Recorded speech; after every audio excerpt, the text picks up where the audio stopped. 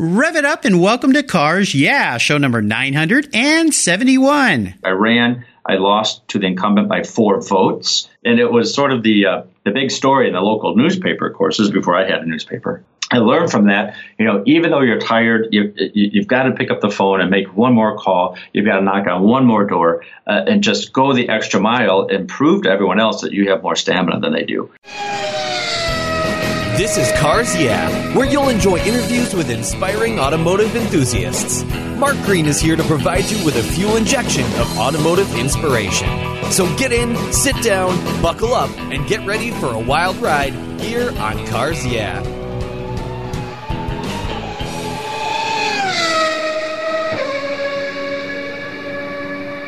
Hello, automotive enthusiasts. I'm revved up and so excited to introduce today's very special guest, Ted Odell. Hey, Ted, are you buckled up and ready for a fun ride? You bet I am, Mark. Let's go. All right. Ted Odell is the founder and executive director of the newly formed Hackett Auto Museum located in Jackson, Michigan. He's a professional advocate representing people and projects across the state of Michigan and has served as both an elected and appointed public official for nearly 12 years inside both chambers of the Michigan legislature. Ted enjoyed collecting automobiles, memorabilia his entire life, and purchased his first classic car, which was a 1966 Ford Mustang Sprint 200. Very cool. At the age of 16, Ted currently serves on the executive committee of the Motor Cities National Heritage Area, and he's affiliate of the U.S. Park Service and is a longtime president of the Central Michigan's T's Model T Owners Club. So, Ted, I've told our listeners just a little tiny bit about you. Would you take a brief moment, share a little more about your career and a very obvious passion for old automobiles? Sure, I'd love to, Mark. Thank you. And thank you for having me on the show. I appreciate it. You're welcome. Basically, I've had a life of public service where I grew up in southeast Michigan, a little place called Oakville, which probably does not appear on many maps. And then I essentially moved up to Lansing, our state capital, worked in the legislature for a number of years. I also worked for the Public School Employees Union here in Michigan, and where I represented over 21 school districts and their employees. Did that for a number of years and worked on special projects. Most recently, I worked on a wonderful project for 3 years with the American Heart Association. Yeah, so public service, helping other people is what I enjoy. Well, it's very cool. And I love the fact that you've got this concept, this idea of this new museum, and we're going to learn a lot more about that as we go through the questions. But first, I always like to ask my guests for a success quote or a mantra, something that's important to you, and it's a nice way to get the inspirational tires turning here on Cars Yeah? So, Ted, take the wheel. Sure. My favorite quote is find your passion in life and use it to help other people. I can tell you from my own personal experience in the past, I've started 2 businesses. Failure is a learning experience. I've had success and I've had a couple of failures. Just to give you an idea, at one point when I was very young, back when people still read newspapers, I had opened two weekly newspapers in my small hometown in which there was already 2 weekly newspapers. And successfully, I ran one of my competitors out of business, and then I sold the masthead for the other one. And then I had a small disability adjudication firm for Social Security disability. Built that up, spearheaded a statewide initiative project in regards to that, and it was very successful. And I had actually left that position in that company because I had an offer from the American Heart Association to work on a very special project that I'm proud to be part of. Oh, hey, that's very cool. I'll tell you, I had a newspaper too. I was in the 5th grade. And my friend Steve and I up the street, we decided to start a street newspaper about our little street, which only had about, I don't know, maybe 13 houses on it. And we would go door to door and write stories about people and then hand write this newspaper. This is way before computers. So it was very laborious, but I couldn't find anyone to buy that business. I was totally failed at that business when it came to turning it around. But oh, that's great. Kudos to you for doing that. Well, let's go back in time a little bit because you are a automotive enthusiast, and I would love for you to share a story that instigated that passion. Is there a pivotal time in your life when you knew you were indeed a car guy? Absolutely. Having grown up outside Dearborn, Michigan, southeast Michigan, and of course your listeners will know that's the home of Ford Motor Company and many other automobile companies. Oh, yes. So, growing up in the shadows of Dearborn, I was always aware of cars and everything Henry Ford. You can't go to the city of Dearborn without seeing Ford on everything. And my father worked at Ford Motor Company, and Three of my grandparents actually worked there as well. And when I was 15 years old, I took part in a celebration for the 150th founding of my hometown. And because of that, I had an opportunity to ride in a 1915 Ford Model T coupe. Oh, wow. And, and once I felt that car, smelled the exhaust, heard the coils buzzing and clicking, like an old sewing machine, I was immediately hooked. In fact, the car was owned by the late Reverend Vern Campbell, who was the Lutheran minister in my hometown. And I was enthralled with the skills that it took to master moving the levers and the pedals of a Model T. And if you've ever driven a Model T, you have to have educated feet. Yes. And I wanted to learn everything I could about that car. So I knew instinctively that one day I would own that car or a Model T, in the car that put the world on wheels. And currently I own two. Oh, my gosh. Wow. My neighbor across the street, Bruce, wonderful guy. He had a Porsche 356 that he sold and bought a Model T. He has since sold the T, and now he has an old 50s VW Bug. But the first time he got that T and he said, hey, you want to go for a ride? Yeah, I jumped up in the seat and I looked down and I went, okay, what's going on with the pedals? That's kind of weird. He goes, yeah, you got to have special feet. And he said the same thing about driving that car. But I remember putting my kids in that car and he'd drive around the neighborhood, and what a wonderful experience. So it's very cool that you have two of those in your life. Very nice. One is a touring. The other one is a 1-ton farm truck, which is, I got to tell you, rides like a brick, but my God, is that fun. Oh, I'll bet. I'll bet. Oh, my gosh. Well, that dream did come true. Well, let's take a look at some of the roads you've driven down. Now, you've shared that you've had some challenges, you've had some failures in your life. That's how we learn things. And I love this question because it helps other people that might be going through similar challenges get ahead of it or learn something from it, which is the most important part of a failure. So take us to one of yours, walk us through it, and tell us how that experience helped you gain even more momentum as you move forward in your life.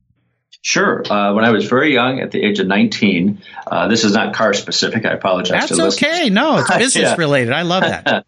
I grew up in a very politically active family, and I decided at the age of 19 to run for county commissioner against a four-term incumbent. Oh, wow. Four-term incumbent. And so I went out, raised a little bit of money, had some flyers printed up, and walked to every house in the district. And after school, after college, I'd come home from classes. My mother would drive me from door to door. Because we lived sort of in the country, so you couldn't really walk everywhere. And anyway, long story short, I ran. I lost to the incumbent by 4 votes. Four votes. Oh my gosh!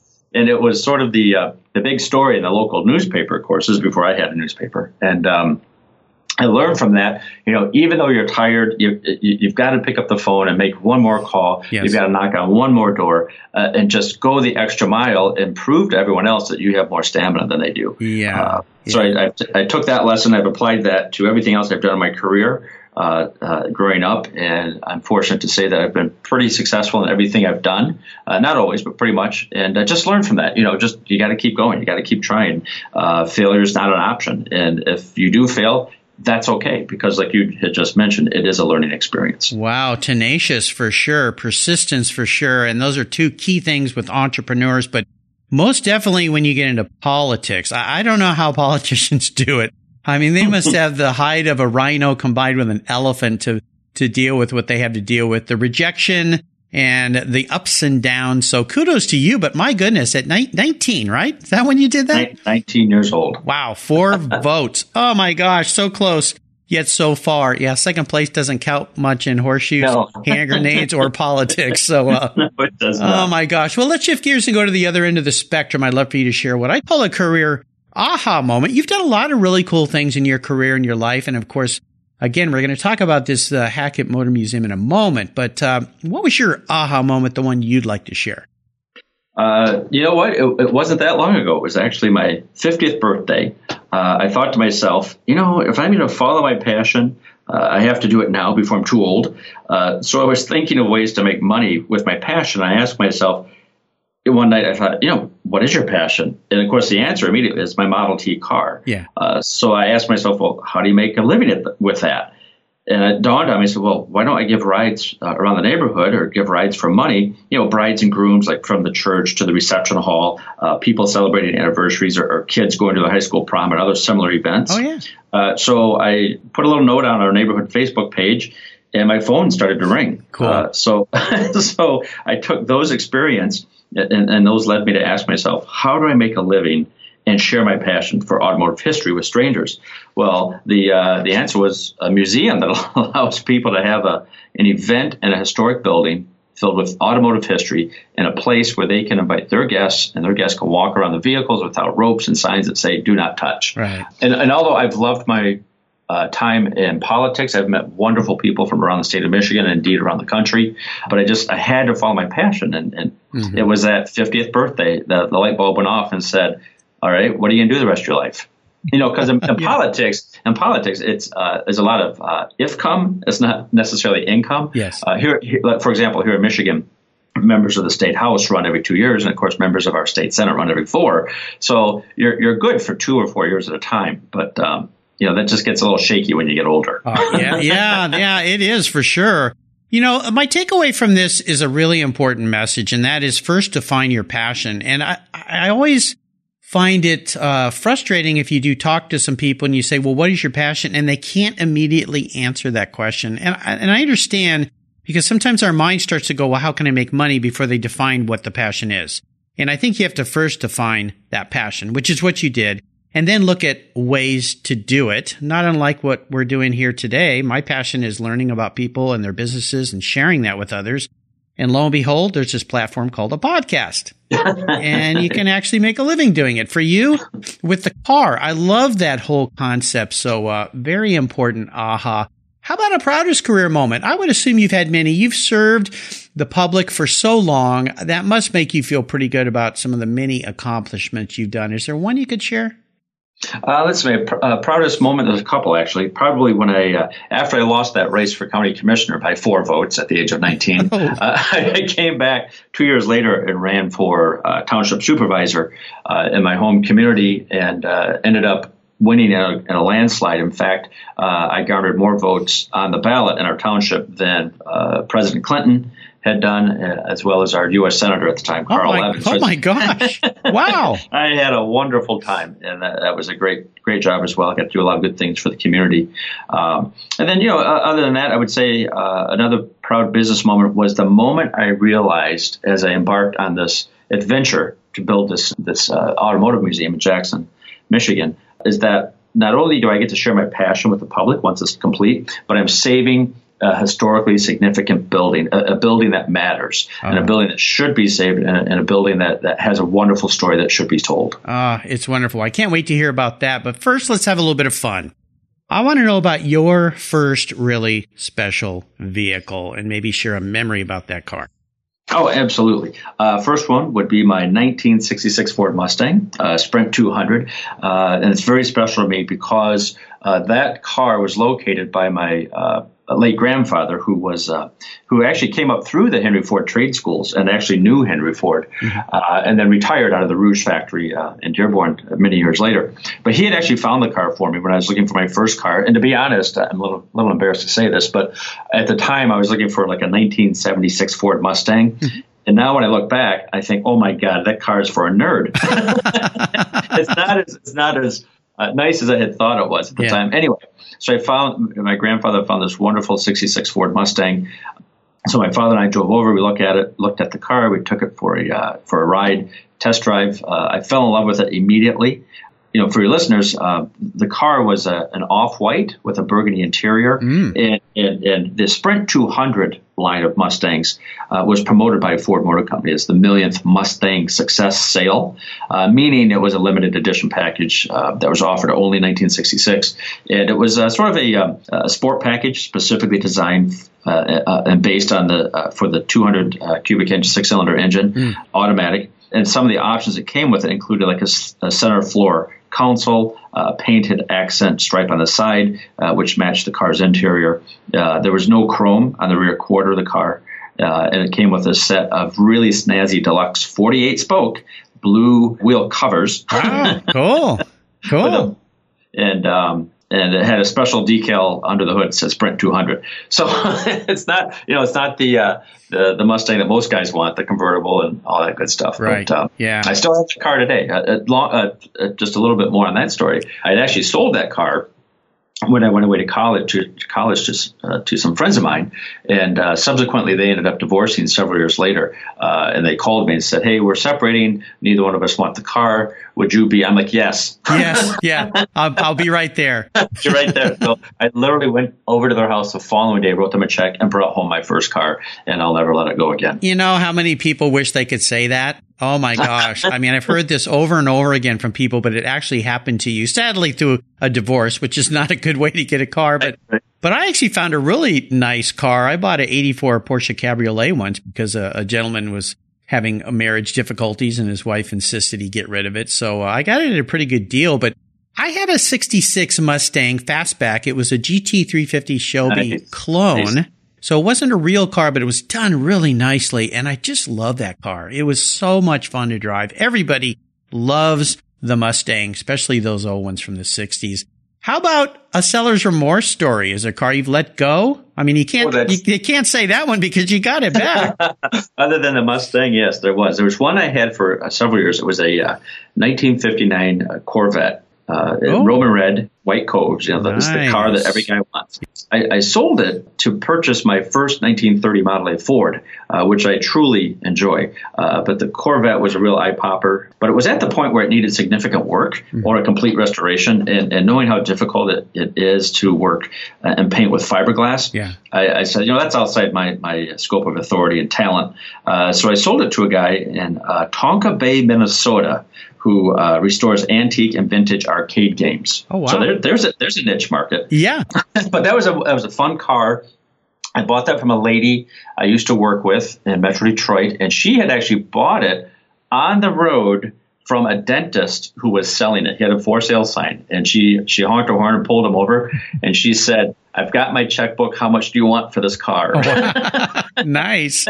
She ended up with it. And then at one point, I remember I said to my father, I said, if I die driving this car, just know I had fun doing it. Yeah. Of course, I told him the same thing when I bought my first Model T. So same principle, just at a much slower rate of speed. Well, you're probably one of those rare guys that sold a Corvette for a T. I mean, it's kind of like my neighbor again, Bruce, across the street, selling a Porsche for a Model T. But you know what? When you get that T in your blood, you just have to have one. I mean, they're just, and like I had mentioned earlier, growing up in the shadows of Dearborn, knowing everything Henry Ford and the deep blue that runs through our family. Yes. In fact, my brother-in-law still runs a Ford dealership here in Michigan. Oh, cool. But and to me, the T is truly the car that put the world on wheels. And I realize that's sort of a cliche, but when you study it and you understand it, it truly does make sense, especially when you compare it to, when it came out in 1908, and let's say up through like 1915, you have to realize that American generation, all they knew were horse and buggies. Yeah. And, you can only run a horse for so far. I think the average was 12 miles is what I was told. You could use a horse for 12 miles at a time. Then you had to stop and rest. And just imagine if you were living in a crowded apartment building in New York City or Chicago or Detroit, and you could get a car on payments if you had a job, and then your family that car and drive 100 miles into the country. For fresh air and the great outdoors. I mean, that's just an incredible thing that our generation today doesn't even think about. Right. Yeah. Yeah. It's fascinating. It was a game changer. It was a true game changer. Absolutely. Well, let's talk about game changers. I'd love for you to share with our listeners Hackett Auto Museum, this museum that you're creating, the building that you're preserving. I mean, I love every aspect of this. So tell us all about it. Sure. Long story short, I was looking for a building here in my hometown of Lansing, Michigan, to put my car collection. And of course, like all car guys, I have, you got the gas pumps, you got the fire hydrants, you got the fireman's pole, and the neon signs, and so on and so forth. And unfortunately, I have a 2-car garage, which is bursting at the seams. Yes, sounds like it. For the listeners can relate to that. Anyway, a good friend of mine who works for the state of Michigan in the real estate division sent me a list of buildings available for sale within a 50-mile radius of Lansing that were specifically warehouses. So I looked over the list. I found this crappy little building in Jackson, Michigan. It was the cheapest building on the list. And I drove down there one Saturday morning. I found the building. I walked around. It's essentially a building built about 1905, 1906. It's built in a New England mill style, brick and mortar, arched eyebrow windows, post and beam construction on the inside. So I walked around this building. I thought, well, it needs a lot of work, but this might work for what I need. And Jackson, Michigan's not that far from my home, just so your listeners know. So I got back in my truck, and I was sitting there in front of the building at what used to be the loading dock. And I sat there for a second. I looked up, and there's a garage door in front of me. And I thought, you know what? I'm going to try that door. So I got out. I got under the door. I shoved it up, and it went all the way up. The sunlight filled the building, and it was as if the trumpets blared and the angels sang. and Mark, I knew instantly this was a building I had to have. Yeah. Keep in mind, I had no idea the history of the building until after I had made an offer on it and started doing some research. And then that was when I found out that the building was originally built by the Lewis Spring and Axle Company. No Jackson. way. Serious? Yeah. Oh, my gosh. They made springs for springs and axles for buggies, bicycles, and eventually automobiles. Wow. So it has tremendous history. And then the building went on to house part of this company called Standard Electric Automobiles Company. Oh, my gosh. Back in 1912. So here in Michigan, we're building electric cars back then. Mm-hmm. And then that building was then sold to the Argo Motor Company, which was also pretty successful in Jackson. Mm-hmm. And they had originally built a four-cylinder, what they called a Motor Veek cycle car based on an Ajax that was built by the Briscoe brothers over in France. Anyway, and then eventually the Argo Company then sold over to Briscoe Motor Car Company, which, of course, some of your listeners probably know was founded by Benjamin Briscoe. Okay. And he offered what he called, quote, the first French car at an American price. I'm not, close quote. I'm not quite sure what that means. What that means, yeah. Comes with some cheese and wine, a little bit of love. Yeah, right, a little bit of love. And then Mr. Briscoe was business partners with a gentleman by the name of Horace Mansell Hackett, who was originally from England, who was pretty successful in his own right. He had a small company where he was making coils and other electronic components for cars of the day. So he decided he wanted to get in the car business. So he bought out the Briscoe Motor Car Company, simply changed the name badge to Hackett. But the interesting thing is that he would go around the country buying up nearly defunct American automobile manufacturers, and then he would either split them up and sold the parts or refurbish them as a whole. So one of these companies was the Argo Motor Company and the Briscoe Motor Car Company, owned by Mr. Briscoe. Mm-hmm. And then he decided to keep this enterprise, changed the name badge on the car, and then built cars based on parts he had right there in Jackson, Michigan. So it was an assembled car, powered with a little four-cylinder, side valve engine with a Carter carburetor. And I mentioned Carter carburetor because I want to tell you a story in a minute here about Byron J. Carter. Okay. But anyhow, the Hackett car was offered as 5-passenger touring, and it sold for about $888, which was incredibly expensive, especially compared to a Model T you could buy for like $352 at the time. So this building eventually ended up in the hands of the local daily newspaper in Jackson, Michigan, where they used it for cold storage of old newspapers. And it's been vacant for more than 10 years now. Wow. So the building has a wonderful, rich history of automotive ingenious and automotive pioneers that I believe is a story that must be told. Oh, yeah. And eventually, the museum will also be offered as an event venue space for wedding receptions. Oh, how fantastic. And thus the Hackett. So what an incredible story. So do you have a timeline of when you foresee an opening? Yes, the grand opening is May 3rd, 2019, but the building in all likelihood will be open this coming winter at the end of 2018. Wow. Well, this is fantastic. I love it when people take it upon themselves to save history and inspire others through that and tell stories. And definitely with the history of the building. I mean, it was just serendipity that you ended up parked in front of that building, right? Truly it was. And here's a strange twist. Through some genealogical research, I have several friends helping me with that. We found out that Mr. and Mrs. Hackett, Horace and Mabel Hackett, are the maternal grandparents of the television actress Mary Tyler Moore. No way. Serious? So I have no idea what that has to do with cars. Other than it's just kind of interesting. Kind of an interesting twist. Yeah, very interesting. Well, that's cool. That girl. There you go. Yeah, that girl. That girl, yeah. She the one that drove the Mustang on TV? Was that her? I think so. I think so. Yeah, my history's right here. So, yeah. I know she threw a hat in the air or something like that. Right. So, yeah, something like that. Well, this is a great, exciting thing. I can't wait to, when you get things going, let me know. I'll share that with my listeners. And of course, there'll be a show notes page for you on the Cars Yeah website with links to your website. And then eventually for the grand opening and all that. I hope I can be there for that. Here's a very introspective question for you, Ted. If you were a vehicle, what would you be and why? Oh, okay. That's a good one. That would probably have to be a coffin nose Cord. Oh. Yeah. Specifically model L29. Wow. Simply because, it was so cutting edge for its time. I mean, it had front wheel drive, independent suspension, hidden headlights, chrome exhaust, and supercharged V8. It was very stylish and stately, with a degree of artistic flair, but always a classic looking car, built for comfort that took advantage of available technology and engineering of the day. Yeah. But on the flip side of the coin, how about a three-wheeled Davis Divan? Well, that is a flip side of the coin. Just for the fun of it. Yeah, I think so. Wow, fantastic. Well, the Cord is such an interesting vehicle, and I learned a whole lot of the Cord through a dear friend of mine who we just lost last month, Tom Armstrong.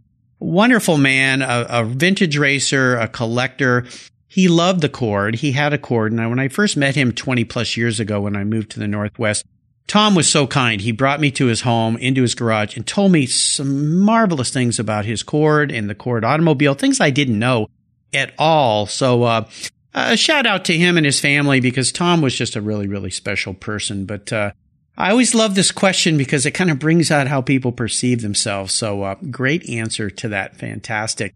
Well, Ted, up next is the last lap. But before we put the pedal to the metal, let's say thank you to today's Cars Yeah sponsors. Hey, Cars Yeah listeners, this is Mark Green. I've been using Covercraft covers to protect my cars and motorcycles since I was in high school, way back in 1975. But Covercraft has much more to offer than just vehicle covers. This time of year is very hard on your vehicle's interiors. Rain, snow, dirt, and mud gets into the carpet and the seats, grinding away and destroying the original materials. It's important to preserve and protect your special ride with Covercraft floor mats and seat covers. That's what I do. They offer a wide variety of styles, colors, and materials, all designed to fit like a glove.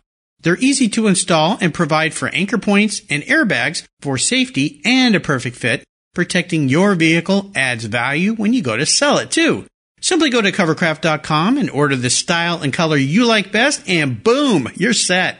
You'll thank me, and your vehicle will thank you as well. That's covercraft.com, and tell them Mark at Cars Yeah sent you. That's covercraft.com. What's every automotive enthusiast's dream? To design and build that perfect garage. My friends at Metron Garage are a group of creative talents who've combined their passion for cars with their careers in architecture. Their service includes unique garage design and state-of-the-art fabrication. They will create the coolest custom garage for you and your vehicles. Metron Garage's system features fully engineered commercial-grade material and structural framing that's stronger than traditional construction. Their designs are pre-engineered to meet your building codes for fast, bolt-together construction. With over 25 years of experience, you'll see a 3D rendering to visualize your custom garage, and the final structure will fulfill all your storage needs. Contact Metron Garage today and begin realizing your dream garage. Go to metrongarage.com. That's metrongarage.com. Garage is built for discerning enthusiasts. Where it's not just a garage, it's where your dream garage comes true. Okay, Ted, we are back, and we're entering what I call the last lap. I'm going to fire off a series of questions and ask you to give our listeners some very quick blips, if you can blip a Model T throttle. I'm not sure you could do that. Answers. So here we go. What's the best automotive advice you've ever received? Don't buy cheap parts. Always buy the best parts available. You will thank yourself time and time again. Yeah, absolutely. Now, would you share one of your personal habits you believe has contributed to your many successes over the years? Yeah, you're going to laugh, but it's make your bed every morning when you get up. And in my case, keep a neat, clean, organized garage. I want to know where everything is. I want everything labeled. And when you're done with it, clean it and put it back. You and I are molded from the same cloth. I think that probably had something to do with our parents. But yeah, I still make my bed every morning, and my garage is spotless. I have to have everything where I can find it. I hate it when something's out of place. I just can't operate very well. Yeah, sometimes it's a burden, but would you have a resource that you could share with our listeners that you have found very interesting? Yes, I would love to share this with your listeners. It's called the National Automotive History Collection, and it's housed within the Detroit Public Library in downtown Detroit, Michigan. It's regarded as the nation's premier public automotive archive, documenting the history and development of automobiles and other forms of motorized wheeled land transportation in the United States. And the reason I wanted to mention that is because it's so important. It has a wonderful history. They're very accommodating. And to me, it's even more special because we are on this cusp, Mark, of the combustible engine is going away. Yes. I mean, in our lifetime, we're going to be riding the big three now, they talk about mobility. They don't talk about cars. Right. They actually say mobility units. Yes. We'll be in pods going from point A to point B at some point. And the whole thing to me is fascinating. And I think it's going to change the industry, as you and I and your listeners know it, much like the Model T changed it for the masses. Yeah, absolutely. I've had many authors on this show, hundreds, as a matter of fact, who have sourced or recommended, I should say, that resource. It is actual treasure trove. And if we could all take a moment of silence for the combustion engine. Yes. Thank you. Yes. Times they are a-changing, that's for sure. Now, if I could arrange for you to have a drink with anyone in the automotive industry, living or deceased, who would that person be? I got to break the rules and say there's two. Oh, that's okay. At the same time, Henry Ford II and Lee Iacocca. Two guys that couldn't stand each other, but two guys that literally saved an industry at different points. Yeah. Henry Ford II was a playboy. Lee Iacocca is pretty much a straight shooter. And I know I believe he lives down in Florida now. Mm-hmm. But literally two guys that literally saved an industry. Anyone who studied the history of Ford Motor Company knows that the President Franklin Roosevelt intervened. And when Henry Ford had taken the company back over after the death of Edsel, he reached out and said Henry Ford II has to come back and run this company because it was so important to the war effort at the time. And he was young. I think he was like 24 or so. Yeah. And Lee Iacocca, just because I love everything about Lee Iacocca, his attitude, his humor, his intelligence, and the fact that he saved Chrysler. After the whole Mustang thing, by the way. Yeah. You know, it is fascinating. And there's a great book, The Arsenal of Democracy. Yes, I just read that book. Yeah. Did you? Okay, good. I was hoping you've read it. Yep. Just literally like 2 months ago, I was headed out to Virginia to pick up a 1913 Carter car. And that was the book. It was fascinating. Yes, absolutely. Well, you may have answered my next question, and that is there a book you'd like to share with our listeners? Actually, yeah, it's a book I had recently just read. It's called Byron J. Carter, the ingenious inventor who founded the Jackson Automobile and Carter Car Companies. The author is Dean Nelson. And the reason I mention that is because he's kind of a guy that many car enthusiasts don't know about. Mm-hmm. But Byron J. Carter was essentially the Henry Ford of Jackson, Michigan. And I mention that because your listeners probably don't know this. Prior to Detroit becoming Detroit or Motown, the city of Jackson had 24 car manufacturers, all the way up through 1953? Is that when they made the Kaiser Darren there? I believe so. Yeah. Yeah, but it's just fascinating to think you had this huge industry that fell away and literally moved 50 miles to the east to the city of Detroit. Wow. You know, that's the first time that book's been recommended, and I'm so glad because I have a huge spot on the Cars Yeah website called Guest Resources. And guest recommended books is one of those categories. And I've listed all the great books that my past 971 now guests have listed here on Cars Yeah, or have suggested, I should say. So I'll make sure that I post that book on your show notes page. It'll also be on the guest recommended books page. And listeners, you can go and find that on the Cars Yeah website. You can find Ted's page there just by going to carsyeah.com, type in Ted Odell, and you'll find a link to that book. I've got to get my hands on that. That's a new one here. That's fascinating. All right, we are up to the checkered flag, and this last question, to cite a very fine mark, can be a doozy. I'm going to buy you any cool collector car in the world today. Doesn't matter what it is. Deal. It's going to be in your deal. Yeah, sold. Okay, yeah, that's an easy answer. Now, the hard part is, what is it going to be? So what is it going to be, Ted? You know, I have to say it would have to be a 1948 Tucker. Because of the cutting-edge style of its day, mechanically sound, able to keep up with modern traffic, and it truly is the belle of the ball. And everyone that sees it knows what it is. Yes, you know, my local museum here, the LeMay Museum, which is just down the road from me here, They have a beautiful blue Tucker, and I got to spend a couple days with that car photographing it years ago. It's just a interesting car. And, of course, I've had Sean Tucker, the great-grandson of Preston Tucker, as a guest here on Cars. Sure, yeah. sure. And Rob Ida, who's a wonderful restorer of cars, who's built a Tucker and is now building the Tucker Torpedo, a car that was never made. I've seen that. The photos are incredible. Oh, I know. It's going to be insane. So, ran into Rob at SEMA last fall and got to see a Tucker that he had on display there. So, a Tucker, very nice. You made it real easy for me, pal. Thanks a lot. Sure. Because Tucker has a history in Michigan, Yes. Ypsilanti. And his house is still standing. And so is the original garage where they built the motors.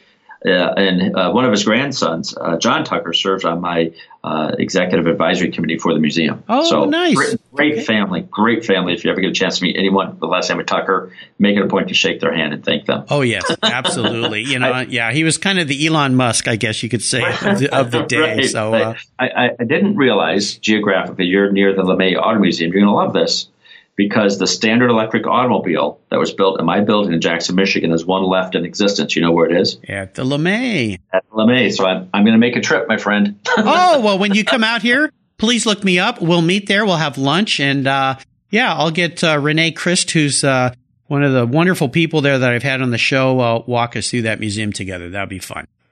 That would be fantastic. Fantastic. Well, Ted, you've taken us on a great ride today, a ride in a Model T, which makes it extra special. I've really enjoyed learning more about you and the Hackett Automotive Museum that you're putting together. I want to thank you for sharing your automotive journey with me and the Cars Yeah listeners. Could you offer us one little parting piece of wisdom or guidance before you drive off into the sunset in that 48 Tucker? Sure. Don't go in water where things can eat you. Both literally and metaphorically. Now, that's an interesting comment. I grew up in Southern California. I was a surfer up until the day that I moved up here to the Northwest, where the ocean is a little far away and way too cold. Why is that you're suggesting? Have you had a bad experience with a shark? Words to live by. I have not. But see, growing up here in Michigan, we have all the inland lakes. And, of course, we have the Great Lakes. And as we like to say here, they're salt-free and shark-free. Yeah, absolutely. Well, I'll tell you, all the years of surfing that I had, I only saw 2 sharks. Now, when I say saw, I bet you there was a lot more I never saw, which was probably a good thing. But, when you see a shark in the water near you, it changes your perspective pretty quick. You become a very fast paddler. I'll tell you that. Oh, I'm sure you do. and I guess the point of that is, listen to the advice and counsel of those who've gone before you and have more experience. But don't be afraid to make a move on your own. Find your passion and follow it. Avoid being the guy in the nursing home who sits there and says, I wish I had. Yes. Just do it. Just do it. Yep. You know what? So. Great words of wisdom. And I'll share. Being a guy who grew up in Southern California and I love the ocean, don't be afraid of the ocean. The sharks won't get you, I promise. It's a lot more dangerous driving around on the freeways these days, that's for sure. Oh, yes. I've been on the 405. I hear you. Oh, gosh, yeah. Now, what's the best way for our listeners to learn more about you and the Hackett Auto Museum? Sure. They can find me on Facebook, Ted Odell. It's O''D as in dog, E-L-L on Facebook, Ted Odell. And then the web address for the Hackett Auto Museum is simply HackettAutomuseum.org. Awesome. Hackett, correct? Correct. Awesome. Great. Well, listeners, again, you can find links to everything Ted has been so kind to share on his Cars Yeah show notes page. Just go to carsyeah.com, type in Ted Odell, and that page will pop right up. I would encourage you to follow along with the development of the Hackett Auto Museum. And if you're fortunate enough to be in that part of the world and within the next year or so, check it out. I think it's going to be a really fun place. Ted, thanks for being so generous today with your time and expertise and for sharing your experiences with Cars Yeah. Until you and I talk again, I'll see you down the road. Thank you, Mark. It's been a real pleasure being on the show, and I appreciate all your podcasts. Pleasure's been all mine. Thank you. If you own collector cars and still have a little bit of money left over, congratulations. You're ahead of most people. But what should you do with the money you don't spend on cars? Talk to Chris Kimball, Certified Financial Planner Practitioner. For over 20 years, he's been helping people just like you and me with their financial planning and investments. And he's a car guy, too. Call 253-722-PLAN. Or you can view his website at www.chrisvkimball.com. Make sure your investments are running on all 8 cylinders, or 12, or 16. Securities through Money Concepts Capital Corp. Member, FINRA SIPC. Thank you so much for joining us on today's ride here at Cars Yeah. Drive on over to carsyeah.com to find show notes and inspiring automotive fun. Download your free copy of Filler Up, a fun book filled with gorgeous photographs of fuel filler fun, including quotes from more inspiring automotive enthusiasts. Download your copy today, and we'll see you next time on Cars Yeah.